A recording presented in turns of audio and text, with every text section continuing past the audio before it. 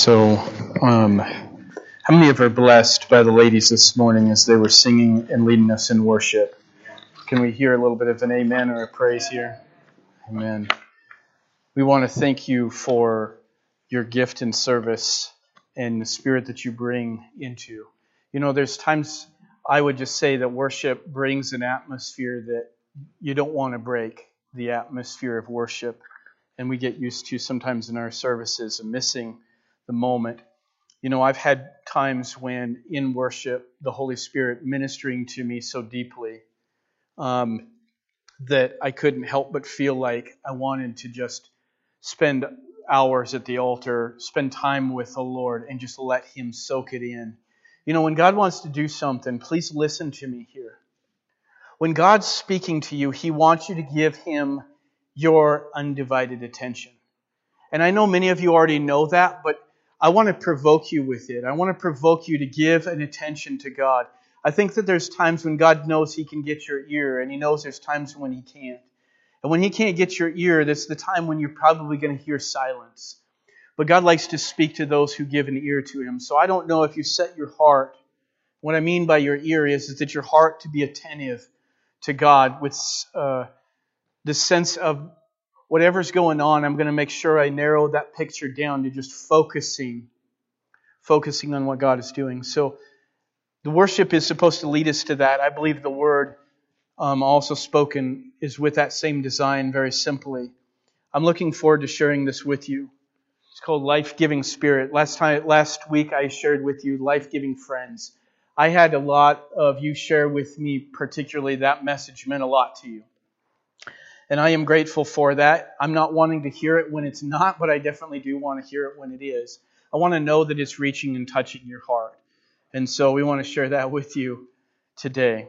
Amen. So the scripture that I have up there is Acts 3:19. I'm not going to go there. I'm going to actually have you turn to John chapter 3, verse 19. I've actually had this part of my sermon confirmed at least 3 times today. The first song confirmed it, and 2 other prayers this morning did. So I feel like I'm going in the right direction. Amen. John chapter 3, verse 19 through 20. I'm going to read this verse and then I want to pray. And this is the condemnation that light has come into the world, and men loved darkness rather than light, because their deeds were evil. For everyone practicing evil hates the light and does not come to the light, lest his deeds should be exposed. Father, this is your word. Lord, your word is precious to us. And God, you have a congregation of people diverse in so many different ways. Lord, the level of interest and desire of each of our hearts are different when it comes to your word. But God, I want to pray today, Lord, that you would begin to move us toward what is supposed to be the unity of the Spirit. Draw us, Lord, into that place where the Holy Spirit can have preeminence among us. God, we want to pray that yesterday will be yesterday and today will be a new day.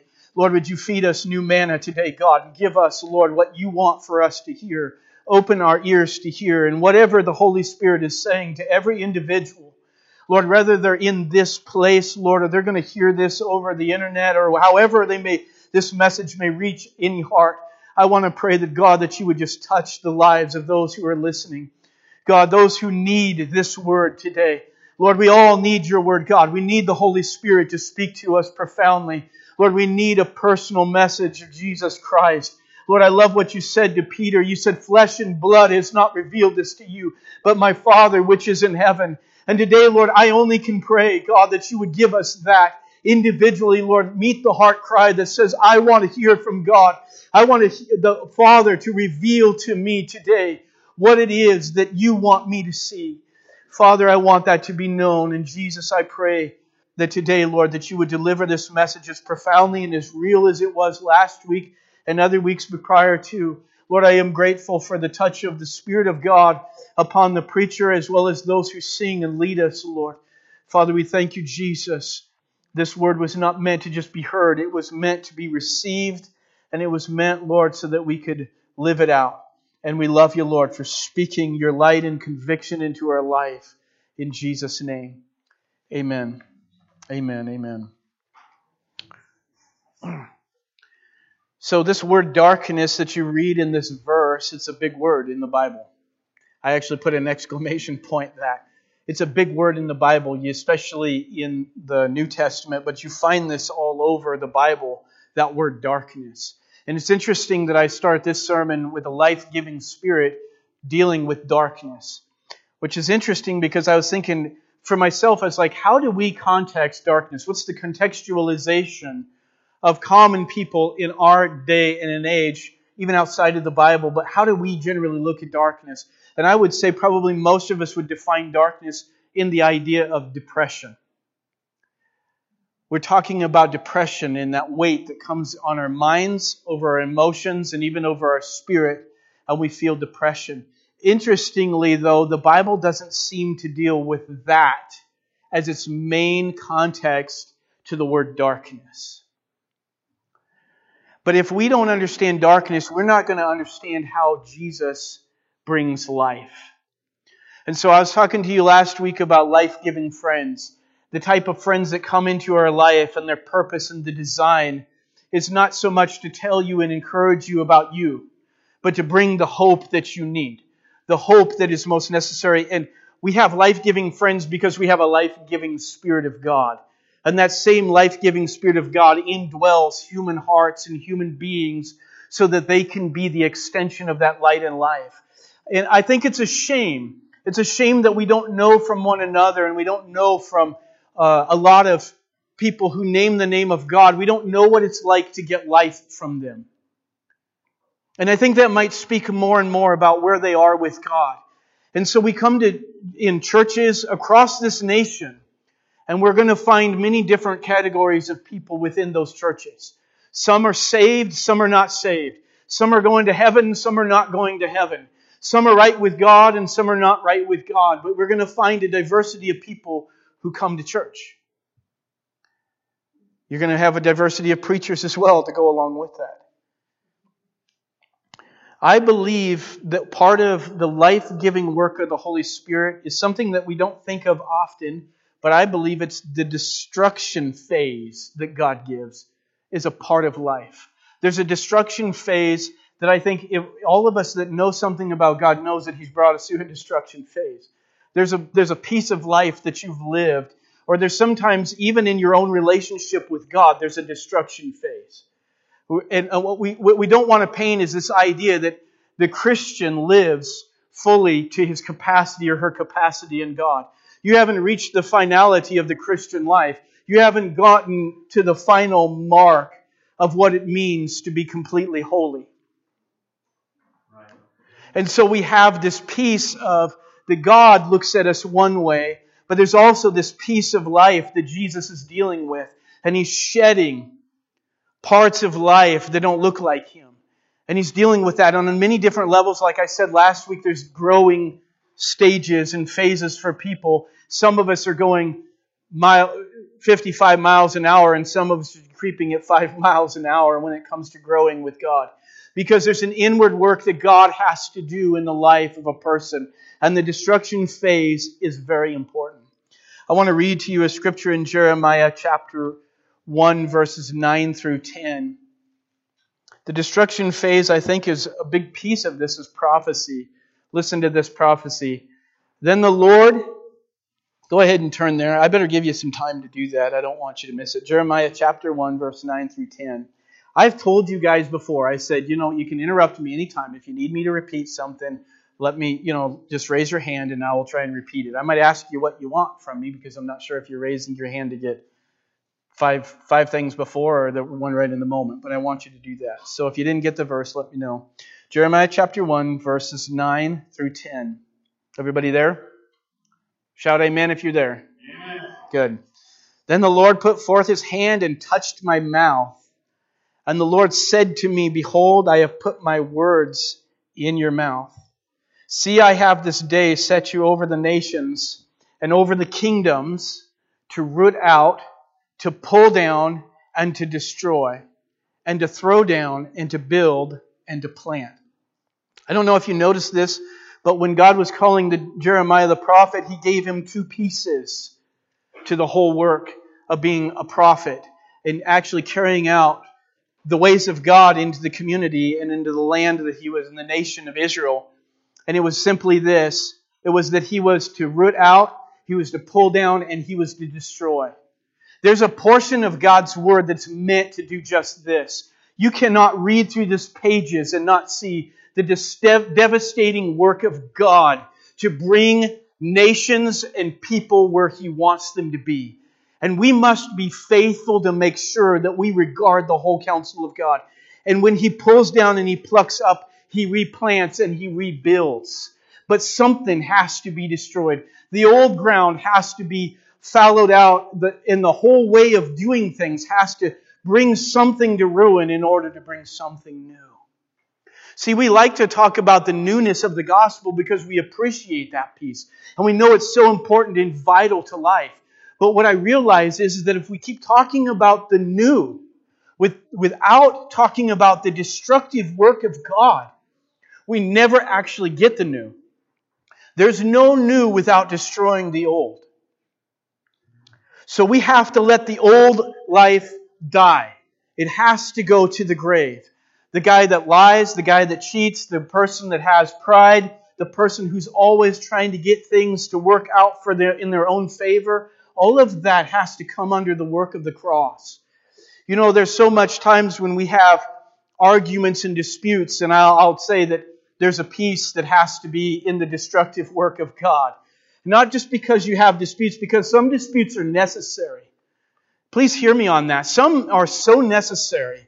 We need those disputes. But what we don't need is those that are authorized by our own selfishness and the intent to honor ourselves above everything else. But I think the disputes are this. The disputes that need to be really held in honor are the ones that belong to God, where we begin to move into the area of. So we have this destruction phase. Jeremiah is introducing it. When we talk about light and darkness, the nature of God is life, which includes light.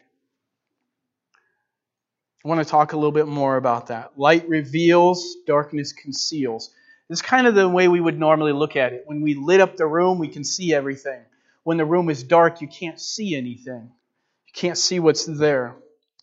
In 1 Corinthians 4, verse 5, he says, "Therefore judge nothing before the time until the Lord come, who both will bring to light the hidden things of darkness and will make manifest the counsels of the hearts. Then shall every man have praise of God." I mean, this is His Word. This is Him speaking. I mean, this is James bringing it. I'm trying to bring out what I believe is written here. God is saying that He's going to bring to light the hidden things of darkness, the things that are concealed. You know, each one of us have a personal life, don't we? Each one of us have a hidden life, things about us that nobody knows. Things probably, maybe in this whole entire room, that we don't want anybody to know. If we were able to look through the chapters of every part of your life and look for the juicy pieces. I was telling Troy yesterday as we were working, I said, I can tell, now you can say again, you got dirt on your pastor, because I was down in the trench doing some plumbing. Anyway, we have dirt on our life, and people know about it, you know about it, and we're your conscience of it. There's also that we're sometimes trying to proclaim. Listen to me carefully on this thought. We're trying to say, I believe what God said, I'm not guilty. Like Jesus has washed that away, it's over with. But somehow, profoundly, there's still something remaining of this sense of guilt. Why is that? I think a lot of times the reason there's this remaining guilt is because there really isn't that transaction with God yet. See, we want to believe it's happened, but in many ways, for most of us or many of us, that actually hasn't taken place. And the guilt remains because it's an evidence of something that's not yet buried. And you've got to begin to explore and walk that path with God till you find out. But one thing I believe is this. I think that we're looking at darkness in the wrong light.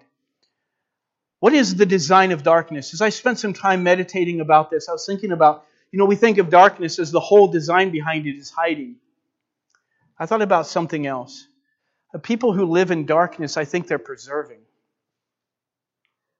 I think they're preserving something. Because if you read a verse in chapter 3, verse 19 and 20, it says, men love darkness. How in the world do you love darkness? Everything about darkness is its own form of entrapping you and ruining you. Why would you love darkness rather than light? Because there's something in that darkness that's being preserved.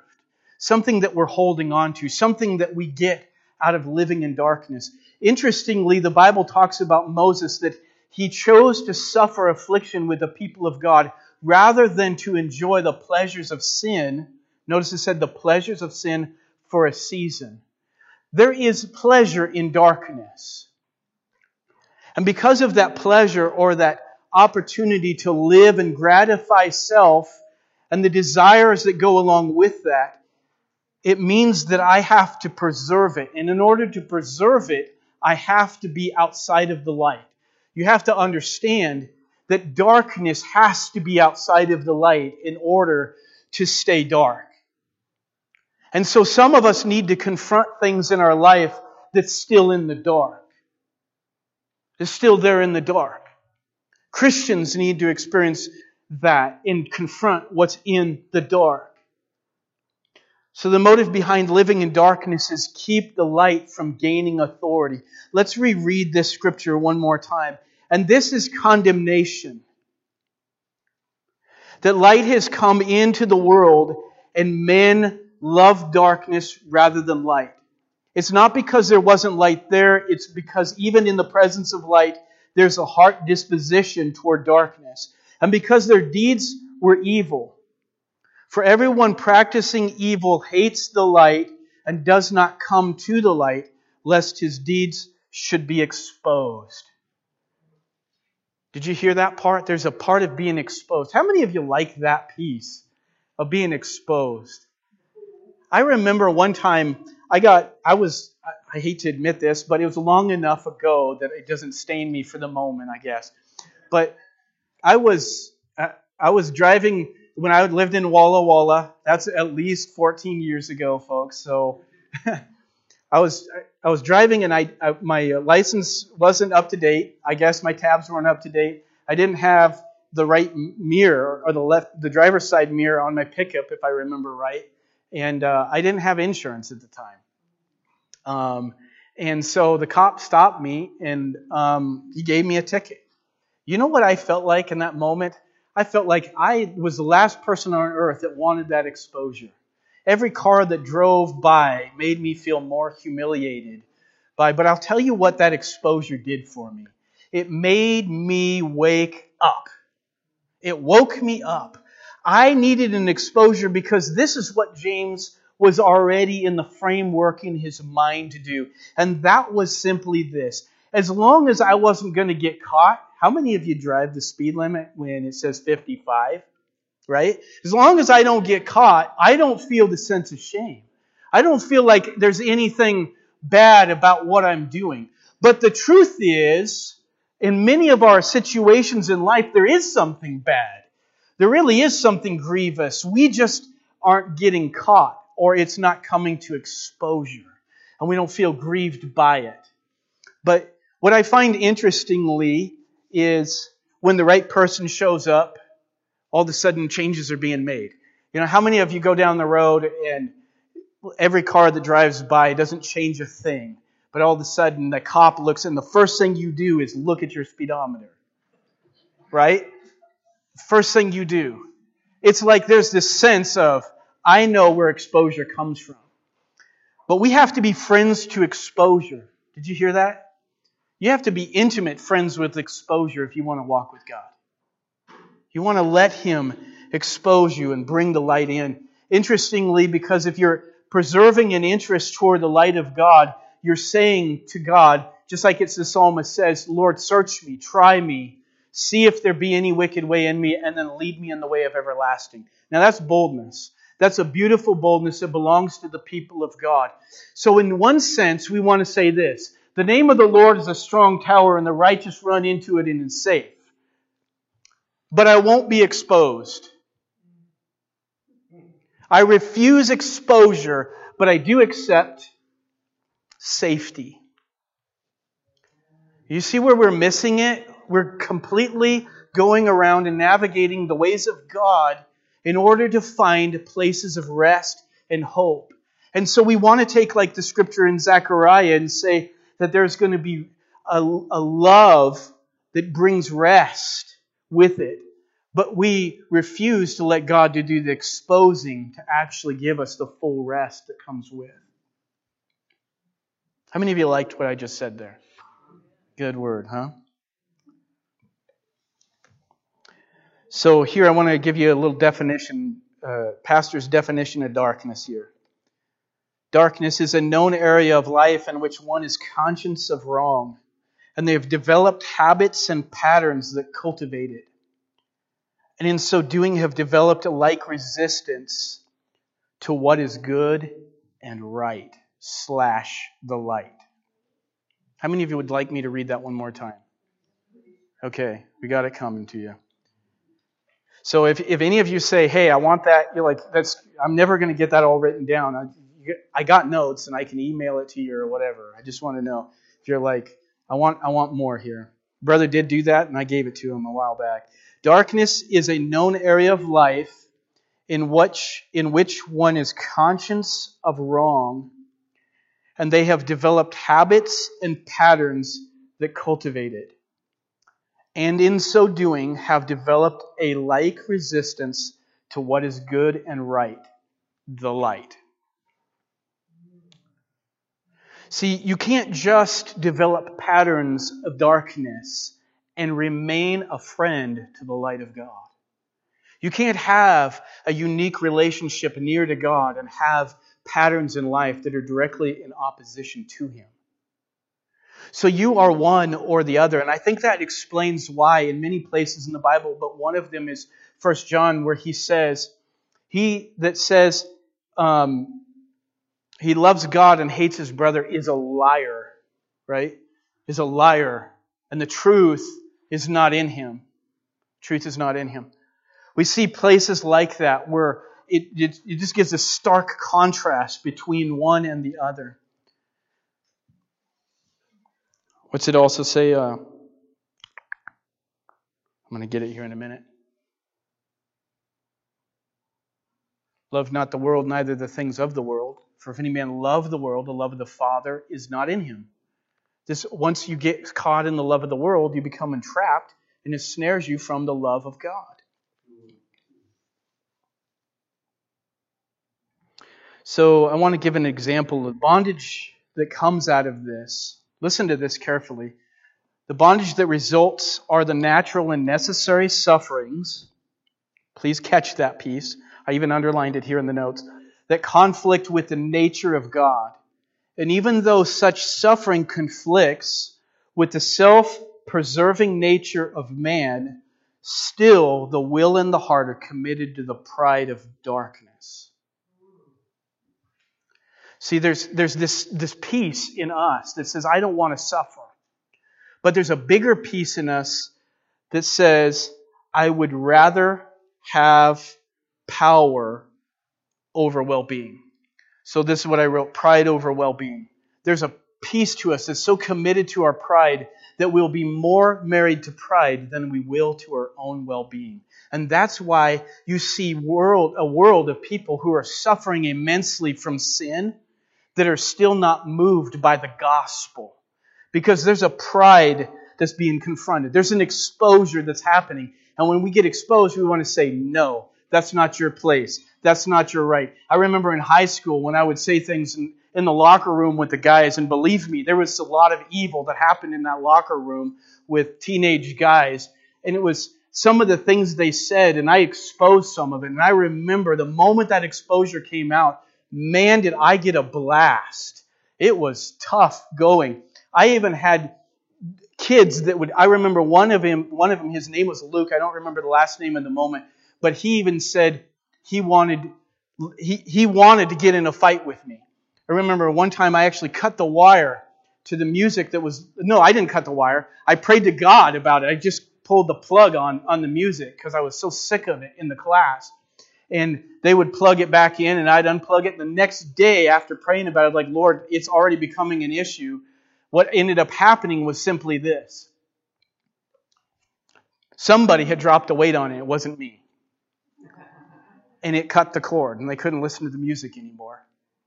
But I remember going in there, and there was 2 kids that looked me in the face. One of them was supposed to be a Christian kid, and the other one had a Christian mother. They were associated. Let me tell you this. It wasn't the world that was so frustrated with me. It was the compromised Christian that was frustrated with me. Because there's a higher call for them, and they're rejecting it. And in order to reject it, they have to have a greater severity and resistance against the light of God in their life. Man, I'm saying a few things I'm even surprised by right in the moment. So again, write this verse down, 1 John chapter 2, 15 through 16. Pride over well-being. Love not the world, neither the things that are in the world. If any man love the world, the love of the Father is not in him. Listen. For all that is in the world, the lust of the flesh, the lust of the eyes, and the pride of life is not of the Father, but is of the world. One other scripture I want to take you to, and this is Jesus speaking here in John chapter 8, verses 42 through 44. Jesus said to them, "If God were your Father, you would love me." Again, John chapter 8, verses 42 through 44. I proceed forth and came from God, nor have I come of myself, but He sent me. Why do you not understand my speech? Because you are not able to listen to my word. You are of your father, the devil, and the desires of your father you want to do. He was a murderer from the beginning and does not stand in the truth, because there is no truth in him.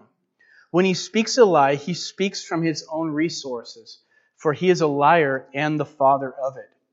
Now, I suppose that some of you are still sitting there thinking, when is he going to talk about the Spirit of life? I think I'm getting into it into a degree. Because as the Holy Spirit confronts darkness, He actually automatically moves you to a point of life. See, death is life for the Christian. This is what the paradox of the Christian life is. In order to have life, there has to be death. The greater rule of selfishness is not happiness, but to have power. I want power. I want an authority. I want to have a rule over the way. I want to choose for myself. I want to chart my own course. So here's a thought. Beware of pragmatism. The idea. So pragmatism, the basis of the idea that whatever ends in my favor itself is intrinsically good by nature. Whatever ends in my favor is intrinsically good by nature. Well, the guy that just committed the worst of crimes still thinks that way too. And so if he can get out of prison and jail and all that, he still thinks that it is intrinsically good that it ends in his favor.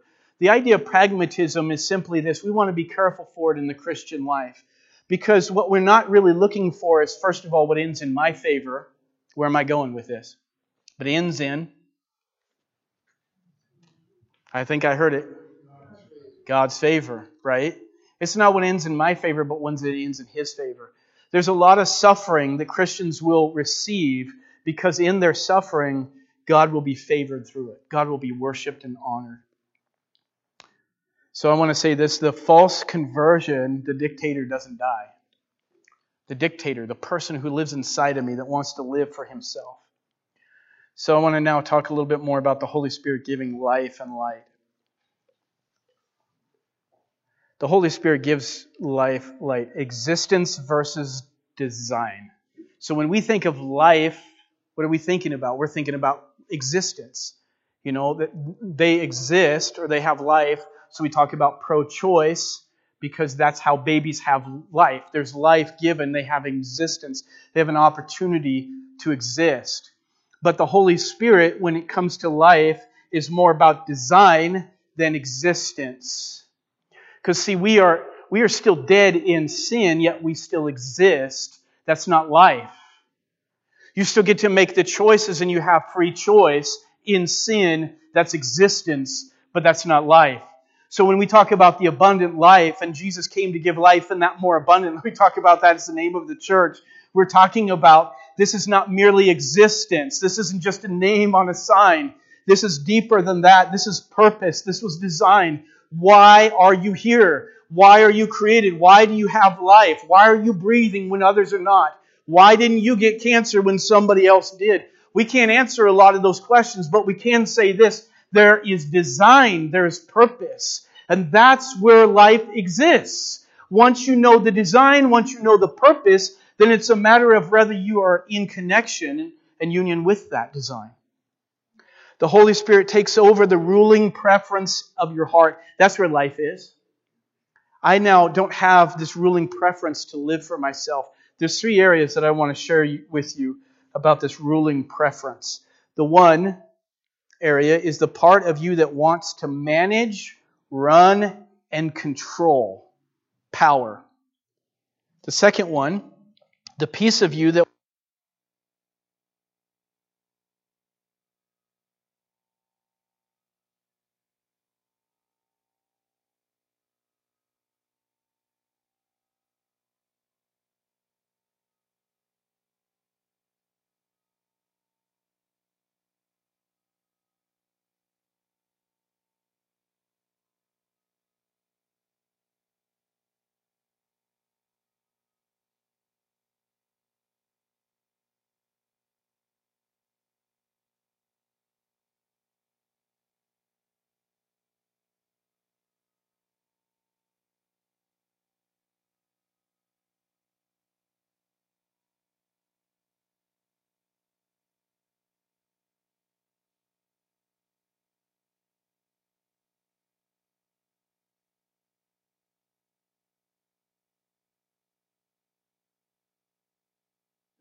Now, are we on again? Good, good. You know, a little bit there, that helps. I felt exposed there for a minute. The Holy Spirit gives life this existence, this design. So packed in are these 3 pieces to the ruling preference of the heart. So the Holy Spirit, in the life of a Christian as well as a non-believer, is trying to overthrow this attitude, not that you don't have control or manage something, but that it's under His authority. It's not that you just always are right. It's the idea of that God is right. And the portion of your life that's dedicated to His interest. This is how the Holy Spirit begins to take place of these controlling areas of life. And the Holy Spirit takes this away. And so I would say the Holy Spirit is taking it away. So I'd call this the cleanup phase. So we have the destruction phase. And you're like, is the cleanup phase going to be as long as the destruction phase? Not in a sermon. Maybe in reality it might be. I don't know. But, you know, whenever we did a project doing landscaping or we were on a job site, there was a destruction phase a lot of times, and then there was a cleanup phase. And it looked like we were making more of a mess to start with than what we had began with. You know, you have the structure, and after it's all torn down, it's scattered everywhere. And I wonder if that's what life looks like when God's getting a hold of you. So now there's this cleanup phase, and it's the Holy Spirit, after He's destroyed something, He cleans it up. And I believe this is immediate and continued. So there's something that's happened now, and it's powerful, and there's something continued. I remember just listening to a pastor share about a friend of his that the Holy Spirit had gotten a hold of, and it was such a powerful move of God on him that he fell to the ground. God was dealing with him while he was on the ground, and he got up. And when he got up, the friend came to him and he said, "What has God done for you? What did God give to you? What did God give to you?" And the guy made this statement. He says, "It's not what God gave. It's what God took away." How many of you know how real that is? There's some amazing things about what God takes away. We want Him to take some things. So that was the cleanup piece of this. So why is it so slow? Why do we have such a slow progress when it comes to the cleanup phase of what God's doing? And I would just say one thing. You know, there's a lot of things that can go with it, but I'd say because we need accountability. Because we need accountability. We need somebody to look us in the eye and check to see where we're at, how we're doing. We need more than just a settlement of somebody saying, "Hey, how are you doing?" You say, "I'm fine," and then walk away from there. We need to actually get a whole lot more deeper with each other. I need you to do it for me. Pastor, to live the way God wants him to, he needs people of accountability. So we talked about life-giving friends. Well, we need accountability. We need accountability with God. We need accountability with one another. And the further you're running from accountability, listen to me. If you don't have any accountability in your life, you probably got darkness, right? There's probably some things that you're like, once the accountability starts, then I don't want to deal with all that stuff. I don't know. The Holy Spirit gives. So we have this cleanup phase. We need the accountability, the layer of people on our life that's going to ask us. See, this is the thing.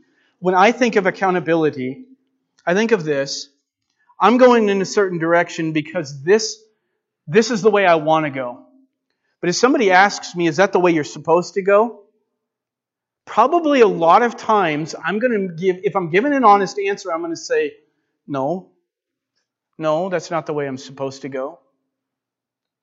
See, the difference between accountability and friendship is this. Accountability will help you grow. Friendship will just give you somebody to be there in the moment. And sometimes friends will be those that will keep you accountable, but sometimes they won't. I believe the Holy Spirit wants people to help us in this area. I believe He wants you to keep people accountable as well as for yourself. There's a lot of layers to accountability even that I put on my own life, but I don't feel like, essentially, I don't trust myself. I don't think you should. I think you should just learn to because this is the thing, I've said this a few times. What are you going to be in your time of weakness? What are you going to be in the time when temptation is at the point when you're too weak to resist it? If you don't have a layer of protection on top of you in that moment, you're going to give in. That's the difference a lot of times. We need a layer to help us through this. So this is why it's so slow. The reason it's so slow is because we have no layers of accountability or very little in our life. And as a result of that, this is what happens. On Sunday morning, you hear a good message, you're moved by it, you're encouraged by it, and maybe you move with a little bit of conviction in your life and letting God have His place in repentance for a week, and then it goes back to the way it was before. And then we've had this backsliding constantly, if even that. And the issue there is this, is that we never really grow in grace and stay in grace. We keep falling away from the grace of God. And we need this grace to move us forward and elevate us to the place of surrendered obedience to Jesus and stay there. So there's just not the accountability to help us along that path. Even though you have the Holy Spirit, you ignore the Holy Spirit because you won't even let somebody help you be accountable. I mean, I would say this, if you're totally open to God doing it, then why in the world would you have a problem with a man doing it? Or a woman, right? Okay, so the repent. We're going to go to Acts chapter 3, verse 19. So this is the Holy Spirit gives. So we had the Holy Spirit takes away, the Holy Spirit destroys, the Holy Spirit takes away, and the Holy Spirit gives. This is the rebuild phase. So He's cleaned up, now He's rebuilding. In Acts chapter 3, verse 19, the one that I had right up there. So if you're not sure, just look up there at the screen. Go ahead and turn there. Acts chapter 3, verse 19. This is beautiful. Repent therefore and be converted, that your sins may be blotted out, so that the times of refreshing may come from the presence of the Lord. What's it say? So that the times of refreshing can come from the presence of the Lord. Why are we going through this? What is the idea that God has so He can bring us into His presence safely? You know, back in the Old Testament, they would tie a rope to the priests, and when they went into the Holy of Holies, if the presence of God had slain them, they had a way of pulling them out without themselves going in and dying because of the impurity. So there's something holy about the presence of God that destroys impurity. And so in order to bring us into the presence of God safely, we have to have this experience with God. And so we have here just this thought. What do we mean by life? I'm going to share a few things with you when we're talking about life. Life is a freedom and responsibility with a new heart. Freedom and responsibility with a new heart. Freedom is the motive of godliness. Now, when I say freedom, I'm talking about the fact that it's not that I have freedom to do whatever I want. I'm talking about freedom as this is my heart's preference and choice going into. So it's a voluntary thing. Not like a voluntary labor, but voluntary, this is committed desire of my heart. So I'm talking about that. Voluntary is what purity is all about. Listen to that. Purity is all about being voluntary. There can be no ethics, right or wrong, or true goodness without this kind of freedom. Without this kind of freedom, there couldn't even exist. Ethics wouldn't be. Why wouldn't it exist? Because when we talk about love, love has to be voluntary. Goodness has to be decided upon. Not only is it right, but I have to have chosen it of my own voluntary will. I can't have just been forced into it. It can't be a compulsion. That's what makes it beautiful and honorable, is that it's a part of this freedom that's in there. So freedom defines godliness. It's not just an act of, we just do the outward performance. It's good enough just because I did it outwardly. It's because inwardly I'm conformed to this newness in life inside of me. So then we get our ethics and our sense of right and wrong from this. But see, freedom itself isn't where life is. Because freedom of itself also gives us the capacity to do anything we want just because we want. And so freedom itself is destructive just on human nature alone without something more regenerational in God and God at work. So we have the freedom and the responsibility. We have responsibility added. You know this, that you can't look at humanity and not see there's a responsibility, a moral responsibility that we know we're obligated to whether we're living it out or not. It's kind of like paying your bills. You know you got bills to pay, and whether you pay them or not, you still have a bill to pay. You know that you have to do something with it. Freedom, responsibility is a gift of life. It helps us define purpose and reason for existence. So you have freedom that doesn't do that, but responsibility does. Why do I exist? What is my importance? A sense of responsibility helps give us an understanding for that. By itself, it would just demand us to perform life without obligation, or to live out of obligation. Duty that is demand without calling us to voluntary virtues that go with it. So responsibility was supposed to have freedom, voluntary choice to go with it. That's what makes the Christian life so amazing, is that it's not forcing you to become, you get to choose. You get to choose whether you want God in your heart or not. And lastly, a new heart places God at the head of our freedom and responsibility, so that free will remains consistent and in harmony with the will of God. Did you guys catch that? A new heart places God at the head of our freedom and responsibility. See, freedom and responsibility would be worthless if you didn't put God at the head of it. So that free will, or our free will, remains consistent and in harmony with the will of God. See, what's interesting here is a lot of times we place the obligation of obedience to God as an obligation, and it sure is, but obligation should be married to your heart's affection and desire. And so that's what makes Christian life and obedience really the proper thing, is that now I'm obeying because I love and I'm committed to Him. See, this is where we grow out of. And so what happens is this. We call it legalism for this one reason. Legalism is this. I'm doing it because I have to. It is, somebody's got to do it. I need to do it, whatever. But I'm not married to this. I'm not married. And when we get to that point, this is the thing. We just made obedience a form of legalism. So what I've loved is Joseph has been great in sharing that this morning, is there's some guys on his list. Now, that was something that came to his mind and his heart, and as the Lord brings them into His path, He just ministers to them, right?